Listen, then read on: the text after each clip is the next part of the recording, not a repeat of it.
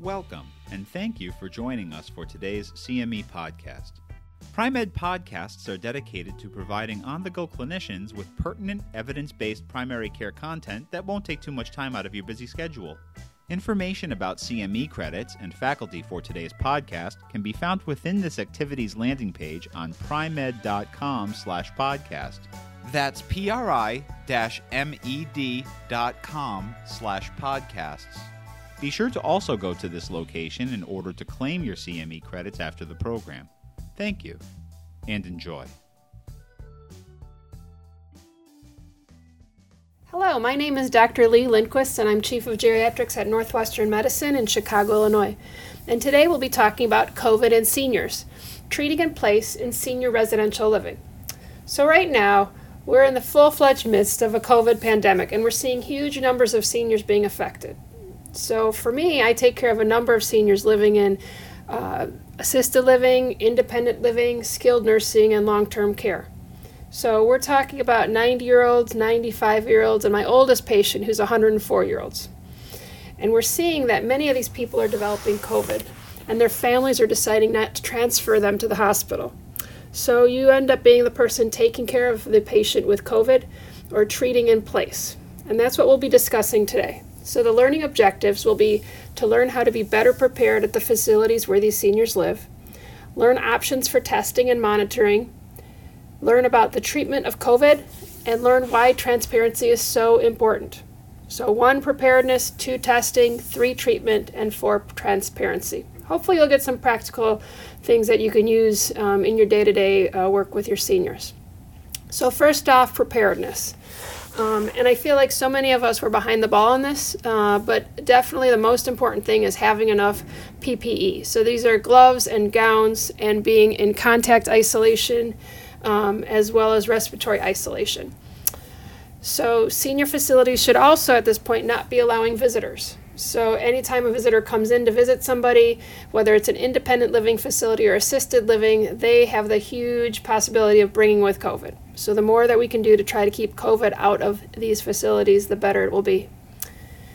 The next thing is that caregivers and also healthcare workers should be screened for fever, respiratory symptoms, and diarrhea on entry. And we should be repeating this at least once during the shift because we are seeing a lot of caregiver spread, where a caregiver is taking care of more than one senior, or the caregiver is taking care of several seniors in a facility, and then they become sick and they spread it between person to person to person. And that is very deadly for a facility and is also for the people that are there. As well as the big thing too that we're seeing is that there's a lot of workers that work in more than one facility. And so instead of saying you can't work elsewhere, you have to stay here, what we ended up doing was compiling a list of the other facilities where the caregivers were working so that we could monitor which facilities had COVID cases and to avoid inter-facility spread. And the other thing we actually were doing is that we're actually keeping residents in their rooms. So food is delivered to the door, not the dining room. Mail is delivered to the door, not the mail room. Any therapy is being done in the room because we're trying to avoid as much hall contact. Most halls are on the narrow side, and if a person passes another person who's coughing, it's going to be an easy spread for COVID. And then if people do come back with COVID, the big thing is to plan to cohort them or isolate them, and so think ahead of which rooms are going to be the best places for people to live if they have COVID. Now, the other fun thing, too, is the PPE. And if you're like me, many of our facilities are running out of PPE, which is the personal protective equipment. A fun fact was that one of our distributors that serves facilities ran out of PPE. So I had a great administrator who actually went on Amazon and was able to get surgical masks, gloves, and gowns. So make sure you guys are looking for other opportunities to get PPE. Other options is to contact your local hospital, go online and look at charities that are supplying that. Another fun way is going to home repair or farm supply stores because those often will sell goggles and sometimes masks. So now we're going to go on to the next part, which is testing. So on one patient of mine, I got called that she's a 95-year-old and she was living in an independent living facility and had a fever. and the nurse wanted a urinalysis to rule out a UTI. Now, first of all, right now, with everything that is happening with COVID, the first time you hear the word fever in a senior residential community, the first diagnosis in your differential should be COVID. And in my mind, COVID is anything that comes back with fever or respiratory symptoms or diarrhea. In my mind, it's COVID unless proven otherwise. And that brings us to testing. So with COVID testing, it's been so variable. Some states, the public health department does it all. Others, like Illinois, which is where I'm at, will do the test, but you have to figure out a way of collecting the swabs. And area hospitals may be able to supply swabs or assist with testing, but then you also experience many days to return results. So what I do is I order the COVID testing, and then on top of that, what I'll do is I'll order a chest x-ray, yes, for fever only, because I want to make sure there's not a pneumonia. And with the patient I was discussing earlier that had the fever, she actually came back with having a positive pneumonia. And then I also order, besides the chest x-ray, a respiratory panel. If it's negative and there's a pneumonia on the chest x-ray, there's a high possibility that this could be COVID. And so this patient had all negative respiratory symptoms, or a negative respiratory panel. I'll also order a procalcitonin. If it's positive, you can definitely treat the bacterial. But you can actually have COVID and superimposed bacterial infection. So that's why I always like to check it just to, be sure. But what's interesting is that actually procalcitonin is usually low in patients with COVID. And so that's something to think about when it's kind of raising or lowering your suspicion as to whether or not this has COVID. This is all while you're waiting for the COVID test to come back. Other things I'll order are a CBC. We are seeing low white blood counts and leukopenia in patients that have COVID, as well as a Chem20 or a comprehensive chem panel. This is a chem panel that also includes the liver function tests. We're seeing patients, especially seniors who have COVID, having worsening renal function, as well as rises in their liver function tests, so especially the liver tests. So that's the testing. So for testing on patients when I'm treating them in place, I try to get the COVID testing, get a chest x-ray, respiratory panel, procalcitonin, a CBC, and a Chem20. And I'm sure over time there's going to be more tests coming out, but this is the best evidence that I have right now. So then we go to treatment. And when you think about the treatment, it's kind of variable for what you have. So what I like to think about is what can I manage when I am with the patient and can be done in a small, usually a facility that doesn't have the most equipment. So my first step is to call the family. And I usually call them when I first have a suspicion of positive COVID. And so what I'll do is I'll say, listen, I have a high suspicion of COVID. I have a positive COVID test at that point. But if the patient is clinically worsening, what do you want me to do? And that's where we have a great conversation. That's usually why I want to talk to patients' family when I have a suspicion. So do you want to send the patient to the ED, or do you want to intubate them? Is this something that you wouldn't mind just keeping in place? And we can do our best here and see what happens. And most oftentimes among my 95-year-olds, the family will say, you know what, no, we do not want to intubate her. We really don't think it's going to be useful for her to be transferred to the ED. And that's when I say, okay, well, if that's the case, then, hospice is a possibility. Right now, if she's stable, we're going to keep taking care of her as best as we can. If she's clinically worsening or uncomfortable, we can bring hospice in. For me, the treatment includes supplemental oxygen if they're desatting and uncomfortable. If they do have a bacterial infection, my go-to right now has been azithromycin. Primarily because if it is a bacterial infection, then you'll actually have coverage for the pneumonia, and there's also a small chance that it might help COVID too. There's not enough evidence, but right now, if you're going to be treating a bacterial infection in a possible COVID patient, I feel like it's the best gestalt. Now, the other thing that you hear a lot about on the news is the hydroxychloroquine, and it's currently still off-label use for the treatment of COVID. Right now, it's extremely hard to get in the senior residential setting and the nursing home setting, so I don't have much experience with it.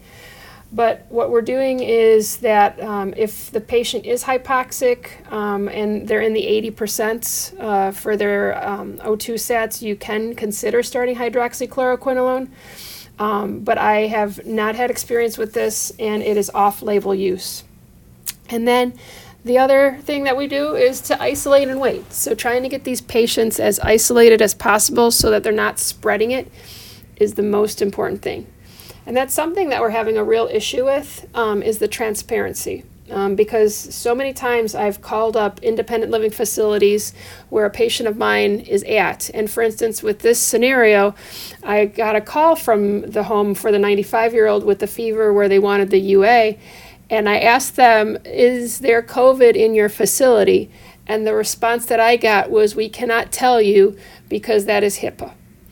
And that is the worst use of HIPAA I have seen in my lifetime. So what happened with this patient was that I was so strongly worried that it was COVID. I said, you need to tell me if it's COVID or not. The nurse wouldn't tell me. So then they got the chest x-ray, and somebody on the chest x-ray actually wrote down in pencil, positive COVID neighbor. And I was like, what?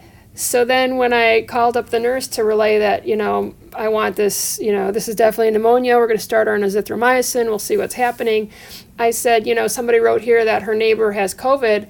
And the nurse said, yes. Oh, yeah, her neighbor has COVID and she's entering hospice. And we couldn't tell you. And I'm like, this is the worst thing. If we can't tell others that there is COVID present in our facilities, how are we supposed to be protecting our patients? And so that is where we have the right to tell others in the facility that there is COVID. This is where we need transparency, especially in a pandemic. This is a definite emergency.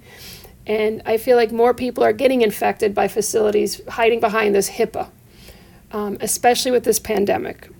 So I would say if you've got patients, tell their families that they have COVID. Definitely advocate for the facilities that they are at, letting others know in the facility that there is COVID present. And I think as a physician, it's going to be extremely hard to treat people or make diagnostic decisions without having an understanding that there is COVID in the facility. So in summary, whenever you've got a senior or you get called on a senior patient who's living in a senior residential living, this is your independent living facilities, your assisted living facilities, your even subacute rehab facilities or long-term care settings. What we like to do is to make sure that each facility we go to is prepared, make sure that there is PPE, make sure that they're not allowing visitors, that they're screening residents, and that they're making sure that people are not bringing it in, and that residents are as isolated as possible. The next part is testing. Try to get COVID testing. Order a chest x-ray, a respiratory panel, as well as procalcitonin, a CBC, and a Chem 20. And then when we worry about treatment, make sure you include the family. Talk about long-term plans. If the patient is worsening, do you want to be sent to the hospital? Do you want them to be intubated? And hospice is a possibility. And that's when you can work through giving them oxygen, maybe starting azithromycin. I have not used hydroxychloroquine. And then you isolate them and wait and hope that they get better.